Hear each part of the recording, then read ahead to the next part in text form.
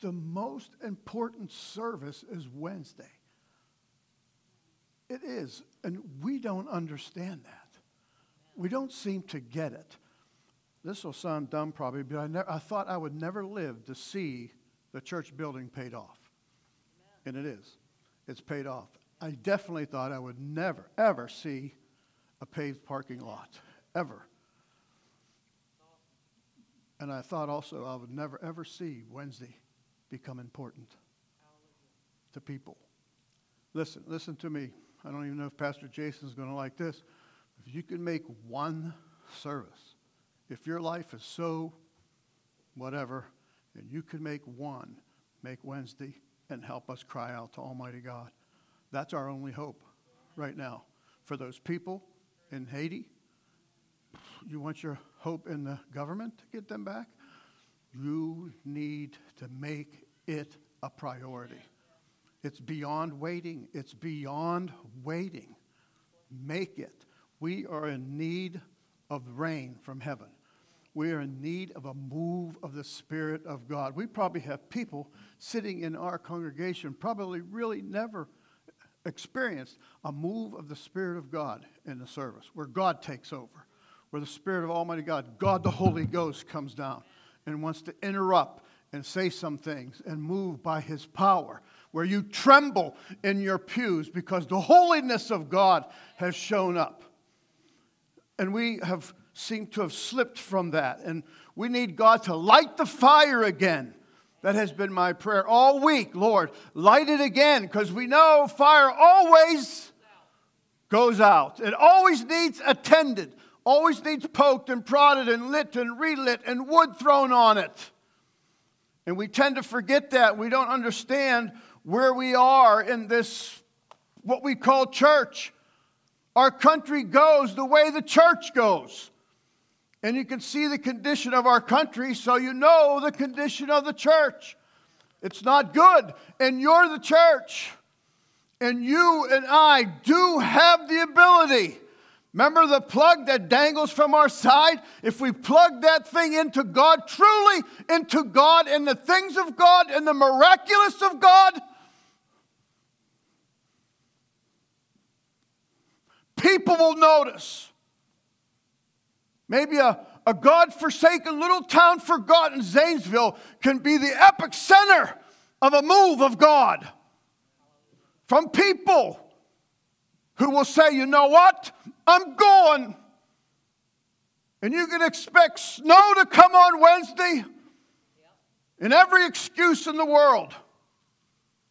But I'm telling you what, if we plug in, you won't have to be reminded. You'll be waiting for that day to come, lock arms, and cry out to God.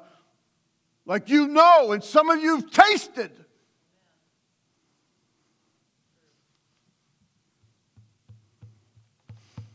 Okay. So here we go. Jeremiah 29:11. Everybody knows this verse, but I don't think we understand it. We just don't understand it.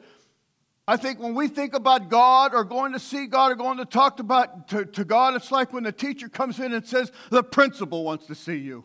And you're going, what did I do? He never thinks he loves me. He's coming to see. He just wants to be with me. It's always what's going on. And Jeremiah 29 tells us, and we still don't believe it. This is what the Lord is saying to you, His church. He's not up here wanting to thump you. He says, I know the thoughts that I think toward you. Almighty, so it's so important He wanted down in ink and paper. So because if you're like me, I always feel condemned in front of God. Always falling short. I can't be the apple of His eye. I just can't be. Because we have our walk with God, instead of it faith-based, it's more performance-based. And who can perform this in our flesh? No one can. So you always feel subpar, not worthy. Even though the Word of God says, I know the thoughts that I think towards you, saith the Lord. Thoughts of peace, not of evil, to give you an expected end. Why do we have a hard time believing this? God is saying that you are to take this by faith. This is how God thinks of you. The psalmist says in Psalms 139:17, New King James, listen, how precious, how valuable, how costly is what that word means. Also, your thoughts to me. The psalmist is saying, how precious also are your thoughts to me, O God. How great is the sum of them. Meaning, there's so many precious, wonderful, costly thoughts that you are thinking. In fact, he says, if there's so many, if I would count them, there would be more number than the sand. And I've seen many vacation pictures this year. And all your feet stuffed in the sand. God says, I have more blessed thoughts about you than the sand. Why can't you believe that? Why is it like the principal effect? Ooh, what did I do? I'm going to get it. And I think it's a trick of the enemy. It's an absolute trick of the enemy, because when you can understand that God thinks towards you and He wants to bless you and He has great plans for you and not of evil, then verse 12 kicks in Jeremiah and it says, then shall you call upon me. When you think of that, when you say, man, this God loves me, He wants me in His presence, then you will talk to God. Then you will want to. You'll want to enter into His presence. Then shall you call upon me, and you shall go and pray unto me, and I will hearken unto you.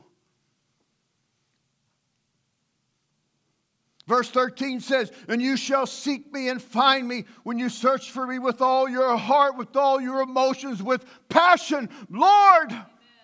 I've got to be with you. I have to spend time with you. I must.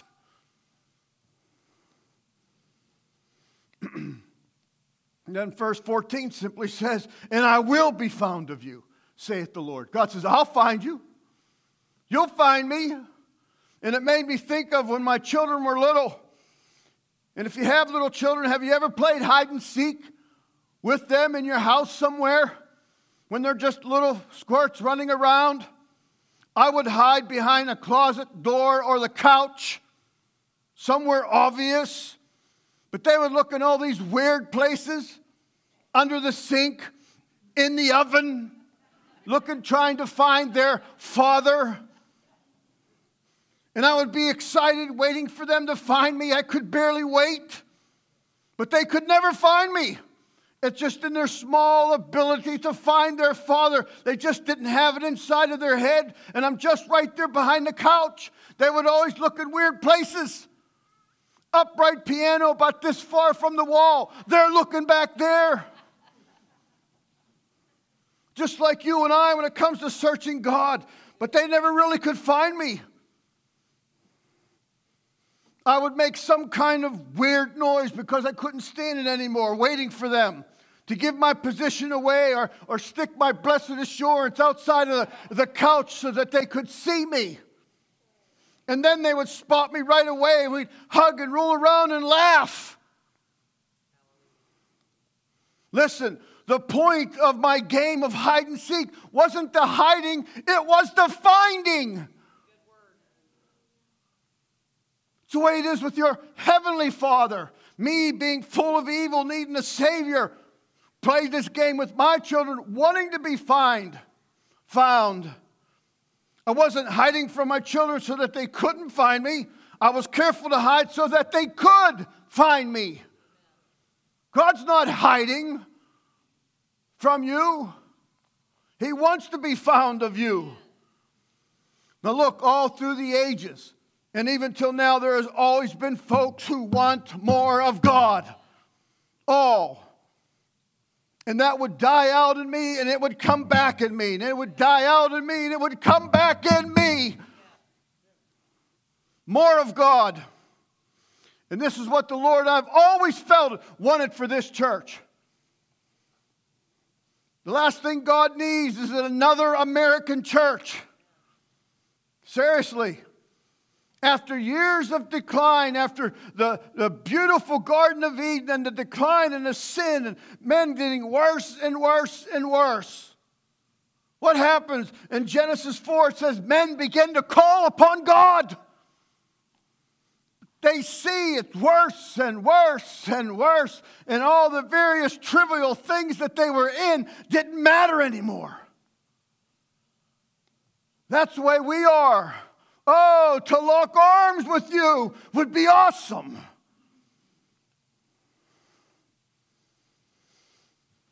David said, remember the psalm of David said, my soul falleth hard after thee. Remember years ago we made this a point, a valuable point, to follow hard. Follow hard, what's that mean? It means closely. It means to overtake, to catch, to get a hold of God. It can be done. It's been done by mankind all down through the ages, sometimes only one. But it would start a fire. That's all. It would.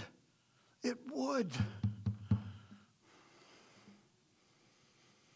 But the truth is, the church in America is somewhat less than advertised. Do you ever read the advertisement? I got one the other day from some food store, and I thought, I wonder if they got any meat on sale. Meat's through the roof. It's their advertisement. Did you ever read the advertisement? Did you ever read the book of Acts?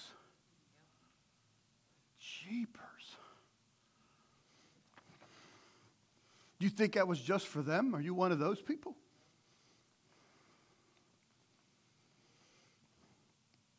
Ruth 1:1. Now it came to pass in the days when the judges ruled that there was a famine in the land. A certain man of Bethlehem, Judea, went to sojourn in the country of Moab, he and his wife and his 2 sons. Now, we're in a famine. And I've given you this throughout the years. Amos 8:11 says, behold, the day comes, saith the Lord, that I will send a famine in the land. Now listen carefully. Not a famine of bread, nor of thirst for water, but of hearing the words of the Lord. Right now, there's a famine trying to prevent you from hearing the words of the Lord. In fact, the famine is so deep and the drought is so bad in some places, they don't even want to hear the word of the Lord anymore. A famine from hearing the word. That's in America. It's worse than no water. It's worse than no food.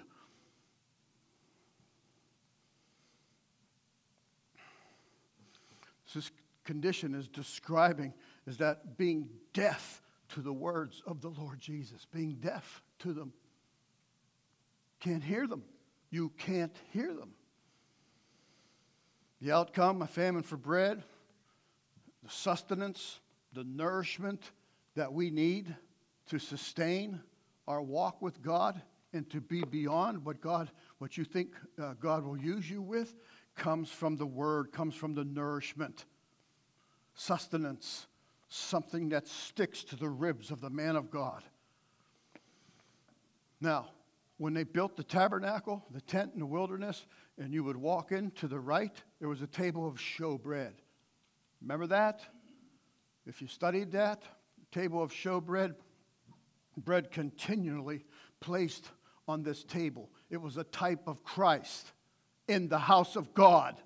The tabernacle, the bread, the house. Always should be bread in the house of God. Always. Numbers 4:7 says, and upon the table of showbread they shall spread a cloth of blue, and put thereon the dishes and spoons and bowls and covers to cover withal, and the continual bread shall be thereon. Continual means without end. Now who has that title? Christ and Christ alone. That table of showbread as you enter into the house of God is Christ. He's the bread of life that should be in the house of God. Continual bread. So that you can sustain your walk and complete your course and finish it for Almighty God instead of what you could have been. There's so many of them that could have been. John 6:57 says, as the living Father has sent me, I live by the Father, so he that eateth me, even he shall live by me. This is the bread which comes down from heaven. Not as your father did eat the manna that came down. It was a type. The real bread that came down was Christ. He that eateth of this bread shall live forever, the Bible says. Live forever. So Christ is the bread of the house. It's also referred to as the bread of his presence. Man, where would we be without the presence of God here? We'd be just another Eagles. Another VFW. Is it not the presence of God that makes the difference?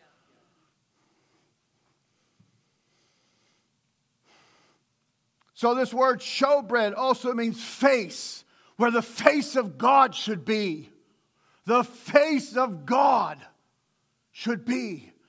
And it should become more and more lit up and stronger in the presence of the people of God as they call upon the presence of God. Lord, we beseech you, we don't want to go without you.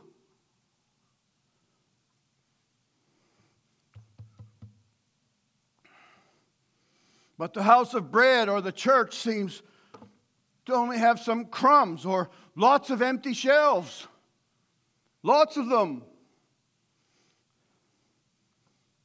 We are the bakery.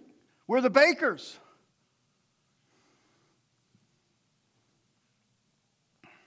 Priority has been lost in the modern church. It's just lost. It really is. It is.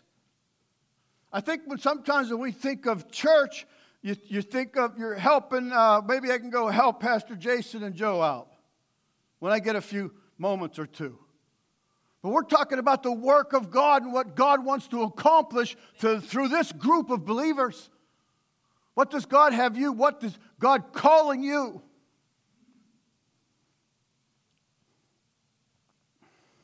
We're too preoccupied. Oh, we are. We're falling right in the trap of the enemy. We're like the frog in the slow boiling pot of water. We don't even know it. And I would say to my father, and I've told you before, I said, Dad, why would the Jews just walk to their death?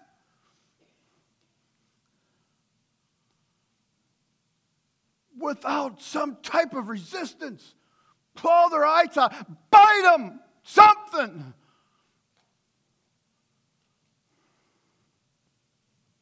Have you seen some of those old World War II films with Hitler? They run about 20 Jews out into a ditch and just stand there and shoot them. Why wouldn't you run at the guy? Something.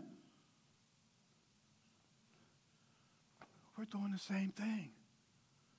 Man, we have the power just dangling. God has given us the ability to go into his throne room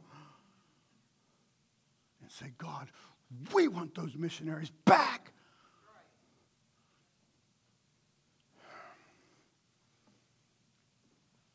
Instead of the way we do it. Here we go. Too preoccupied. You know, you are called the bearers. You bear the work of God. The presence of God on your shoulders. Remember? Tabernacle?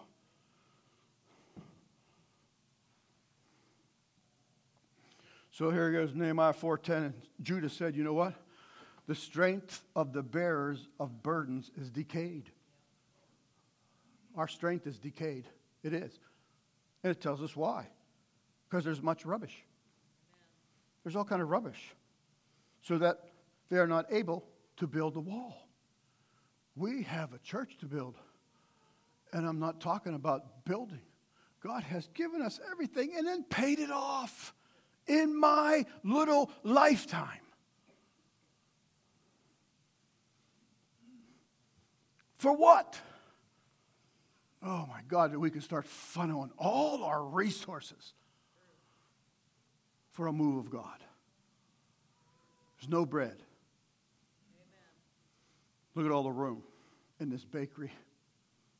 Anybody got that sweet smell, aroma of bread?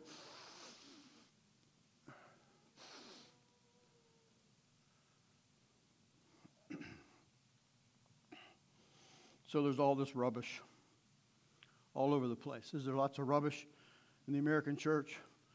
The work of rebuilding the wall was not only just a construction, but they had to clean and take away all the rubbish that was destroyed for 100 years. You ever go by unkept homes? The yards? Everything's just rubbish. And if you bought that place and you were going to redo it or flip it or live in it, whatever you would, first thing you would do would say, I got to clean the rubbish. Get it out. And that's what happened here. The church has forgotten. The ruins of the walls are lying in waste for over 100 years, become a collecting point for all kinds of trash and rubbish. You let trash and rubbish hang around long, then you got all kind of animals and varmints and rats, and no one wants to go there. So clearing away the rubbish and trash is not an option. You know, if you have the most prettiest house in Zanesville, yet you let it grow up and trash and stuff thrown and toys and diapers, everything in the yard, takes away from the glory that we're supposed to be experiencing. So the trash must go. It's not an option.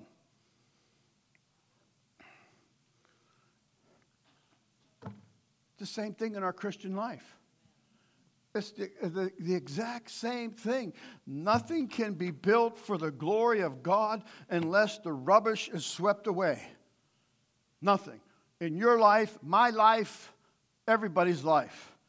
Taking out the garbage can be discouraging and laborious, but it needs done. It has to be done. Nehemiah 4:11 then goes on and says this. Listen what happens. And our adversaries, the devil and Satan and all his crew and all those people that are used by the enemy, this is what they're saying to us as we attempt to have church and the trash and the rubbish and never clean it up and just have American church. The adversaries say they're not even going to know. They're not even going to see till we come in the midst of them and slay them and cause the work to cease. Amen. Oh yeah, the enemy has you in his sights. And he's got a plan. And it's preoccupied. Oh, make them Johnny, Johnny, Sally, Sally, and Johnny, this and this and that and that and this and that and that. And they won't even see us when we walk into their life. Kill them.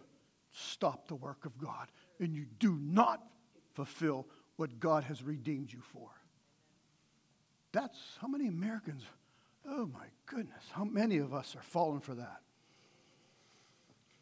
So what happens? The world's tired of empty shells. I've tried that. I've been there. This pastor, that choir leader, this. Tired of pretending that we have bread. It's all hype and fluff. Have you ever truly made homemade bread? Have you? It's work. It's work. Rolling, kneading, and rolling and rising and killing it and doing it over and over and over and over. I remember my aunt doing it all the time. What do? We just go out to the store and buy a loaf of bread. No labor, no work, no cost. And it certainly doesn't taste the same. And it does not put that aroma in the house. And this is what we're settling for when it comes to God. When it comes to the Lord. So what's the world do then? Because you and I are supposed to be between the living and the dead. We're supposed to be pointing out the way. So what's the world do? They said, I've been there, I tried that, there's no bread, I'm going somewhere else to eat. And that's what happened. And a certain man of Bethlehem, Judah, went to sojourn in the country of Moab, he and his wife and his 2 sons. Now, Bethlehem was a rich agricultural area. Listen, the name Bethlehem means house of bread. There's supposed to be an abundance of bread there. Instead of this guy seeking God for the sake of his family and children, they go move to a foreign country. Instead of him crying out to God, saying, we need bread. We need you to move now, Lord. Like here. So they go to a pagan land called Moab. It says the name of the man was Elimelech. The name of his wife, Naomi, the name of his 2 sons, Mahlon and Chilion of Bethlehem, Judah, and they came into the country of Moab and continued there. Now listen, the word sojourn. Listen to this. It's important because some of you do this. Well, I'll be back, Pastor. I just need a second job for a little bit. Well, Billy's got football every Sunday now for just 6 weeks. That's all, just 6 weeks. That word sojourn means to leave with the intention to return. That's what it means. Bethlehem, Elimelech had intentions to return. So, and the next verse tells us the Elimelech and his intention of a short visit turned into 10 tragic field years. He dies. His boys die. And he was just going for a little bit. We're just going to go down there just for a little. It's just too hard here in Zanesville.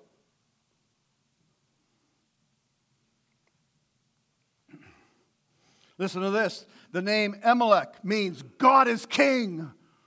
Oh my gosh, sure sounds like he didn't fulfill his calling. How many of you have had children and you just said, I know my boy's going to be used. I just feel like God told me. I know my daughter's going to be something in God.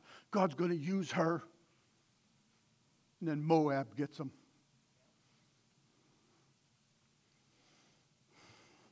Elimelech means God is king. Are you kidding me? Well, I'm just going to coach them for 2 months. That's it.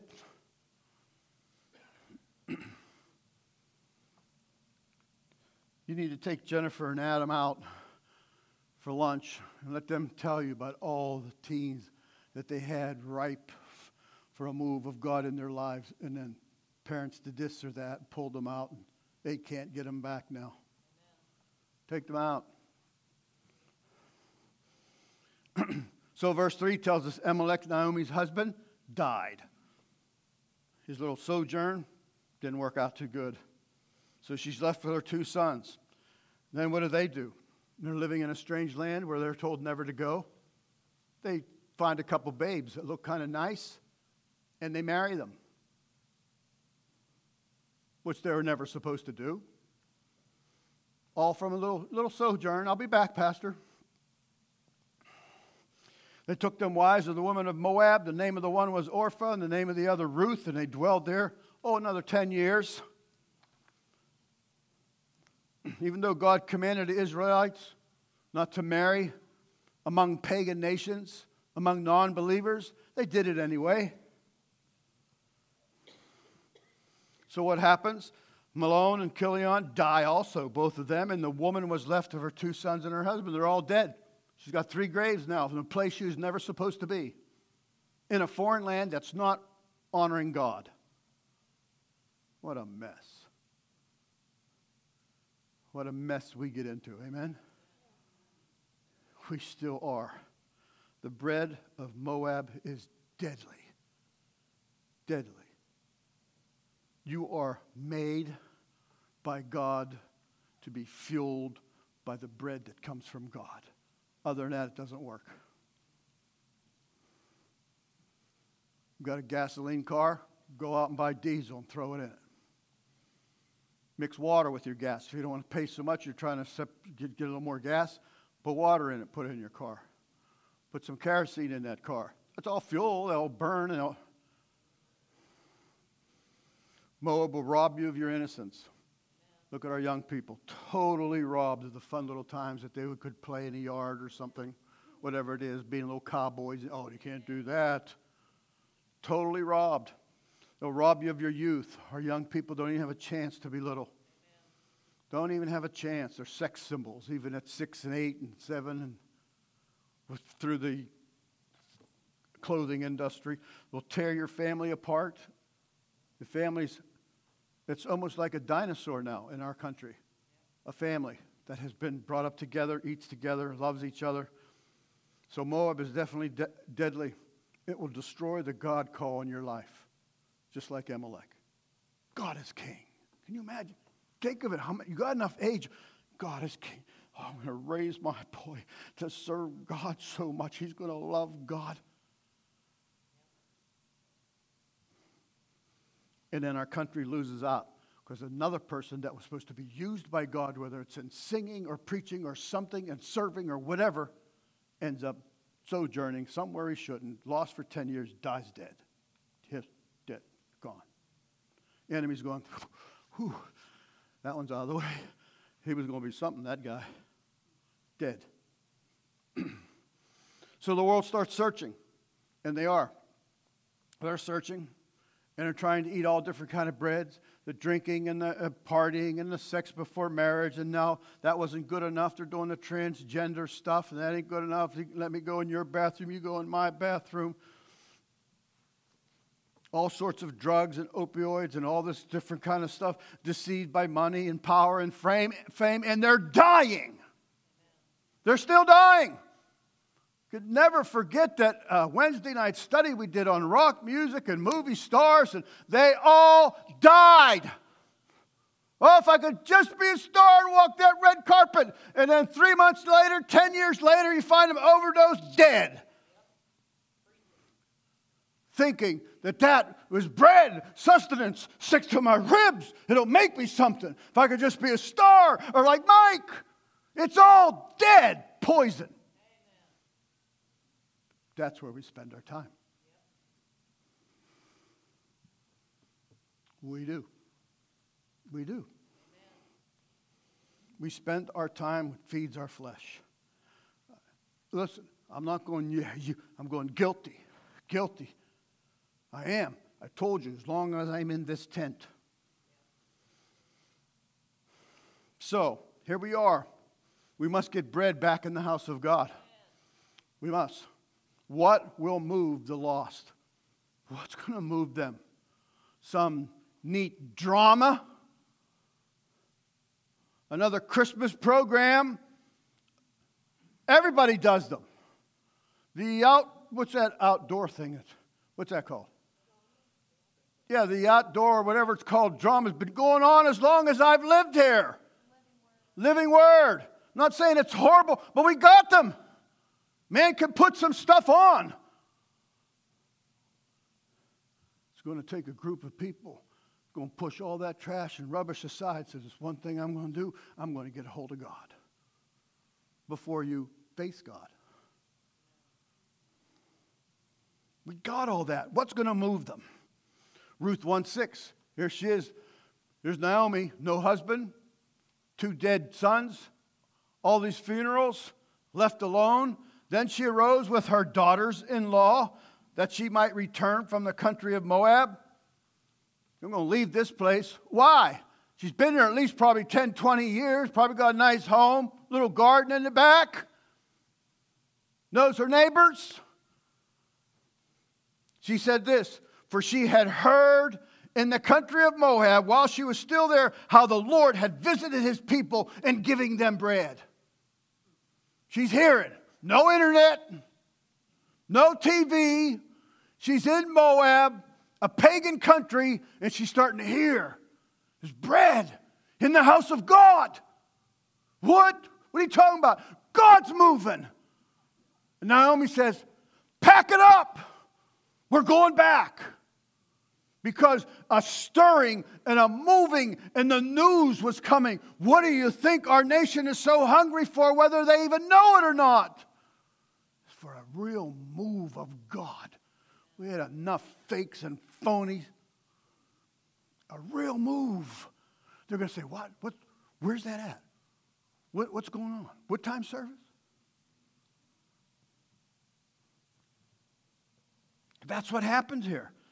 When this happens, news will spread. People are going to start saying, God's here. And they're going to go, what? God's in that place, I'm telling you. You live right across the street from them. Are you crazy? They have bread.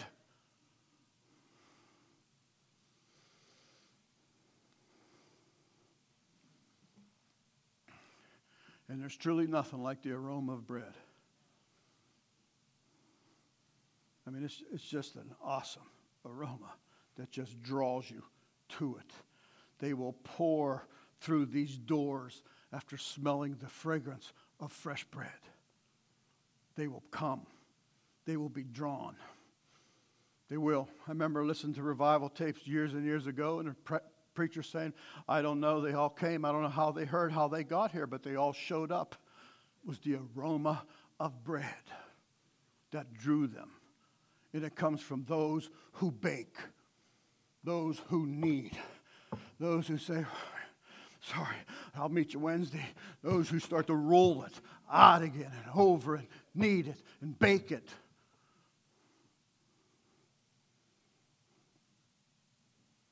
The harvest is what? And the laborers are?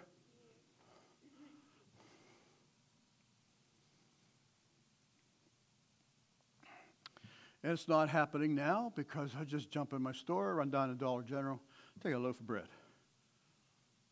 Oh, I'll tell you what, I'm really, a few more bucks, I'll take a thick loaf of bread, the thick slices. And I open them, and I like them, and I'll make sandwiches out of them, but it doesn't fill my house.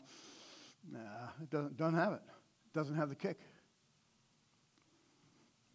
No juice to it. So Satan's ploy has truly been able to keep us full of junk food. Junk food, little thrills and spills for 10, 15 minutes, and then it goes away, and then you're hungry again. And it's worked. It's worked. Because what I was thinking about earlier in the beginning when I was standing over there, I was like, God, are you kidding? This again? Matthew says this, blessed are they which do hunger. If you don't hunger, be honest, if you don't hunger for what I'm talking about, altar time, come down here and say, God, I don't know what's the matter with me, but I don't even hunger for you. Say, God, you've got to give me a hunger. Give me a hunger for you, God. Give me a hunger for you. Remember, he's not going to be hiding that you can't find him.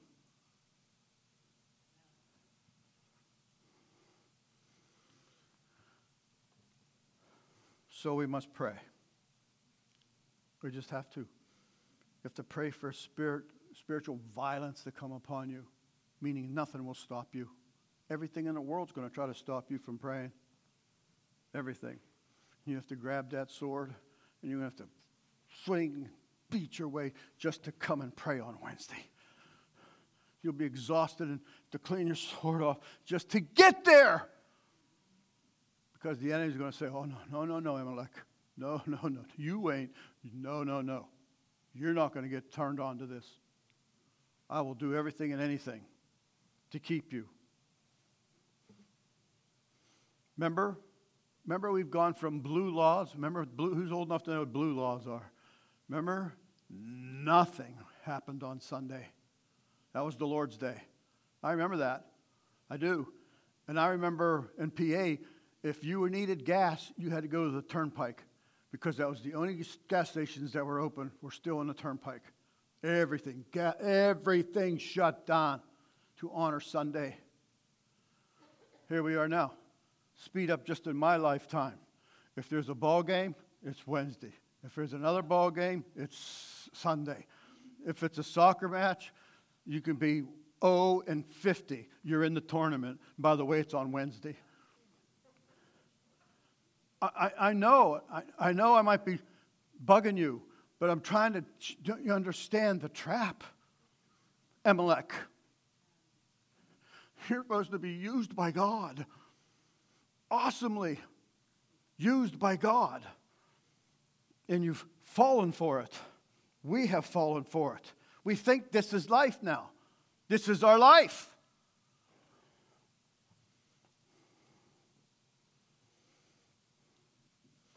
So we need to pray for that spiritual violence that will grip our hearts again, that will light that fire again, Jesus will turn us into warriors again. You know, I have that VidAngel that takes all the cussing out and can take all the bad scenes out and all that kind of stuff. And my grandsons are old enough now, and I'm saying, dudes, you need to see Black Hawk Down. I said, it's a true story. It's an absolutely true story. Back in 90s, Somalia, Americans. And so a lot of bleeping we didn't hear because it just took a lot out. But I wanted them to see. And when all odds were against them, and them guys barely made it back, and half of their bodies are blown away, they reloaded to go back out in there. I'm sitting there going, would I be able to do that, God? After barely coming back, would I be able to reload and go right back? And then I thought of the scripture, what? Men having hazarded their lives for the cause of Christ. Where are those? Come on, they're here. That's why you're here for such a time as this. So we have to pray that we'll not stop until we break through the heavens. We've stopped so many times. We've stopped. And man, I tell you, when you stop, it's so hard to start. So we have to pray until there's just at least a crack in the heavenlies. Until heaven opens up some and God starts to let some rain come down. We have to get tired of just digging on our hands and knees through the carpets. And I told you before, I've read tons of old books, so I wanted to teach myself and learn. And now I almost don't want to go and read them anymore. Because I get so fed up with how I am. And that's another trick to get you to quit, to hang your harp up, to not make the effort. Oh, I can't drive in the dark.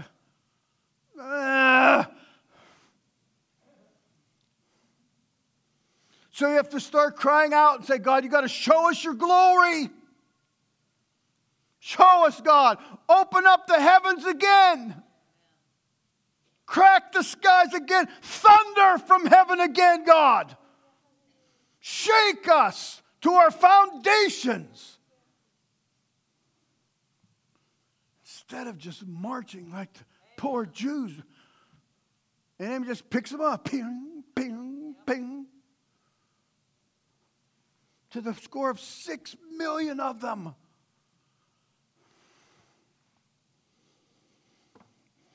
Exodus 33 simply says this, and the Lord said unto Moses, I will do this. God's no respecter of persons. That's what the Bible tells us. I will do this thing also that you have spoken.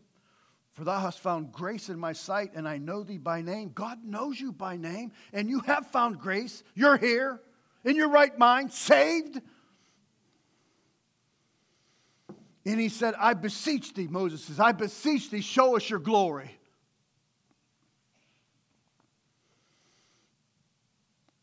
You know that word beseech means, it doesn't mean God, if you got time, if you don't mind. It doesn't mean that at all. It means beg and implore and crave. You beg mildly. Please, I could use some help, please. How would you beg? Or maybe some of you are like, well, I'll never beg. Ooh. Remember I told you years ago, my church changes so much. We were in this huge collision with 17 different cars and 18 semis. I forget how, it was bad somewhere, taking the kids to some dumb thing. And I am pretty laid back. I am. Most of you know me, you know that's true. And we were first car that didn't crash in a borrowed car. And I flung that door open, running down interstate. What's the interstate that goes north of Findlay or whatever that is up there? Whatever that thing was, I'm running down the interstate, screaming, stop! I didn't go, that's not me. While I'm doing it, those in the wreck have gotten out. They're walking in the midst of all the busted up cars and the smoke, and more trucks are barreling down. Don't know what's screaming, stop! Huh.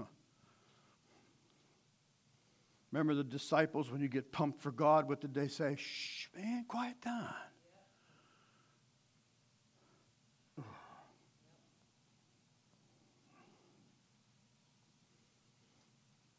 I can't pray because you're too loud.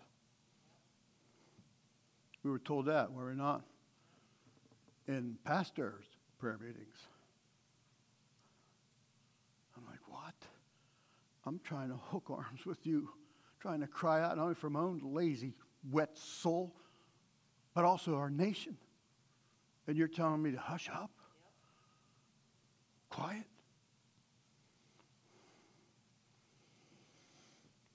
So verse 19 says, he said, I will make all my goodness pass before thee. We just heard this, I think, last week. Pass before thee, and I will proclaim the name of the Lord before thee, and will be gracious to you, whom I will be gracious, and will show mercy on whom I will show mercy. Remember that scripture? We just heard it, I think, from Pastor Jason. Remember what God was saying? I said, I'll show you. I'm going to tell you, kids, here I am. I'm over here. And you're going to see his hinder parts. Just like I would do with my children when I was playing that silly little game, wanting them to find their father. Then Jesus said unto his disciples, if any man will come after me, let him deny himself, take up his cross, and follow me.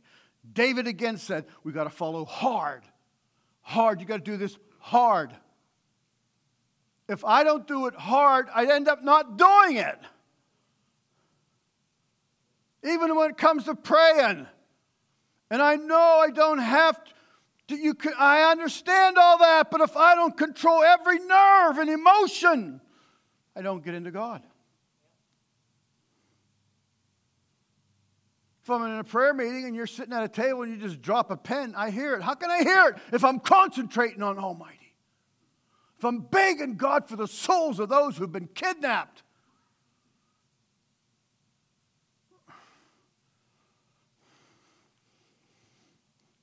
Elisha was persistent, and he says, as the Lord thy God liveth, and as thy soul liveth, I will not leave thee. Elisha says, you know what? You're going to do this thing. I'm not going to be caught napping. No. I am going to be seeking Almighty God. I know you love your kids, and I know sport. I love sports and all that kind of stuff. Do not let it get in the way. Don't. Go tell the coach. Sorry.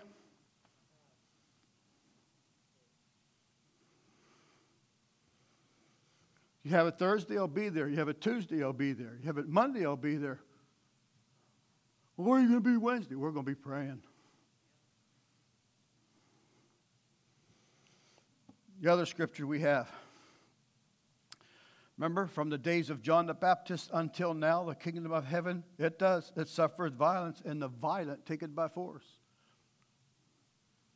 If you were one of those 17, how would you want us to pray?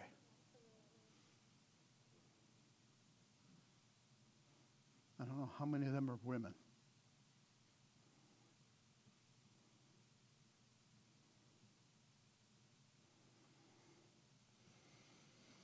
James 4:8 says all you got to do is draw nigh to God, and what do you think God will do? He'll draw nigh to you. He'll draw nigh to us. I don't care what you think or what you feel, I'm telling you what the Word of God says. We are encouraged over and over and over to come to God, to pursue Him. We are, over and over. And he says, and it shall come to pass, while my glory pass by, that I will put thee in a cleft of the rock, and I will cover thee with my hand, and I will take away my hand. Thou shalt see my back parts, but not my face yet. I'm fine with that. I'm saying, oh, God, let us. And can you imagine the aroma of that prayer meeting?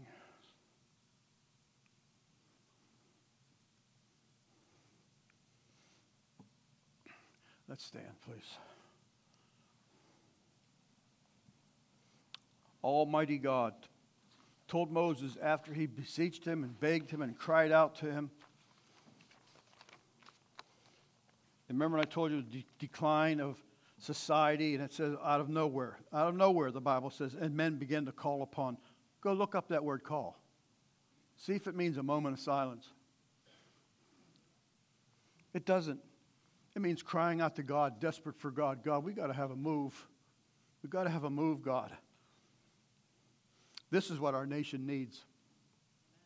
And you do. You have that same thing inside of me sometimes. I won't even look at the news anymore. I've gone from watching it like crazy to just doing 5 minutes.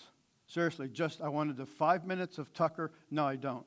Then I found Bill O'Reilly on some Pluto something or whatever it is. Just 5 minutes of him. No, I don't. I can't stand it. I don't want it anymore.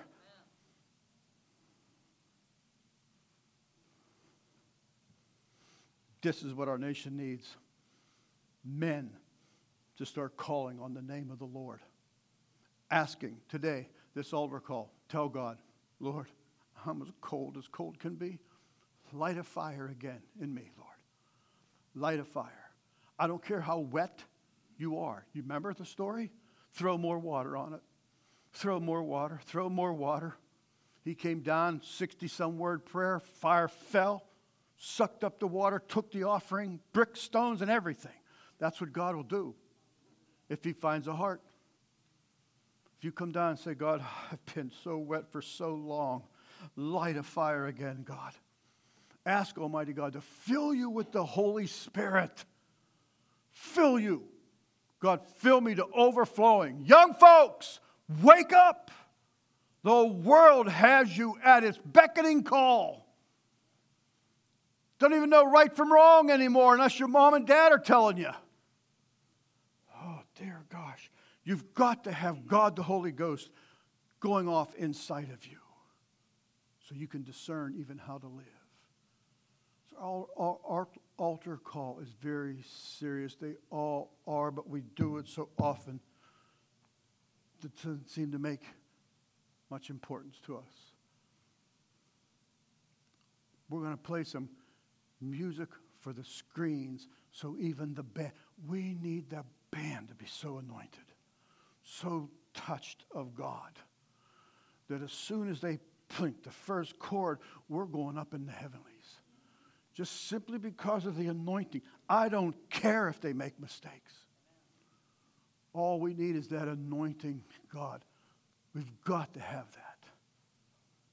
So Mike's going to get the first song ready.